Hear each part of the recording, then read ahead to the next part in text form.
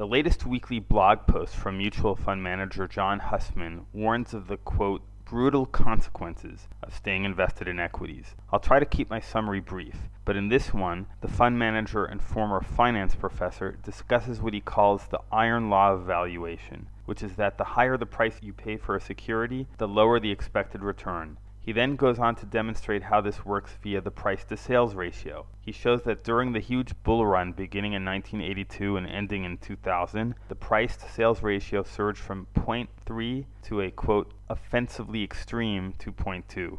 He then shows how this worked in reverse in the lost decade from 2000 to 2009, where the price-to-sales ratio declined from 2.2 back to under 0.7 as stock prices were cut in half. And finally, after those frightening benchmarks, Hussman shows us that the price-to-sales ratio today is even higher than the offensively extreme 2.2, but has rather reached a historic high of 2.4, having traveled all the way to that summit from its 0.7 benchmark in 2009. In other words, buckle up. We're in for the crash of a lifetime. Indeed, Hussman further calculates that the imminent market losses will reach 69%. And if all of his logic and market history haven't triggered the appropriate fear about losing over 2/3 of the value of your investments, then Hussman helpfully notes his year 2000 prediction that tech stocks would lose 83%.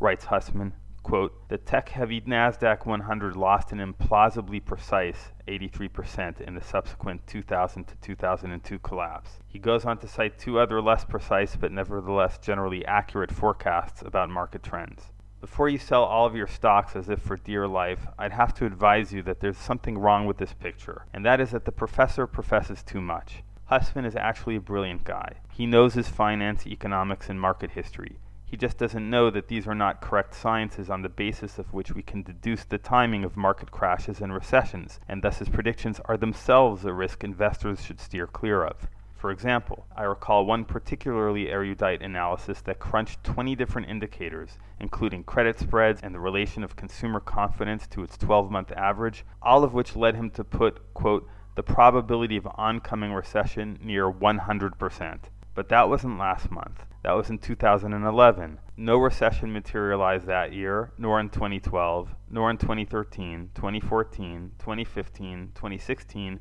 2017, or so far this year. But on every Monday, except when he's on vacation, we see a new analysis with creative new ways of demonstrating the danger that is imminent. That's close to 365 ill-timed predictions since I started reading his weekly blog posts in 2011. There's a method to his madness. His presentation generally includes some sort of data pattern, how it worked out historically, how we're in ever worse shape based on market history, and a sort of as night follows day line of reasoning that can make for a very compelling read. And the reason why it sounds compelling is because night does follow day, and we will eventually experience it. But whereas the hard sciences enable us to predict the onset of night quite precisely, economics does not afford us that luxury, and consequently, investors in his flagship fund have lost an average annual 8.65% over the past 5 years, during which time an investment in the SPDR S&P ETF garnered an average return of 13.28%, a difference of 22 percentage points. If you were terrified of market risk, you could have stuck your money in the most conservative short-term bond fund and made 1% a year during this time with no heartache or headache coming from these weekly missives.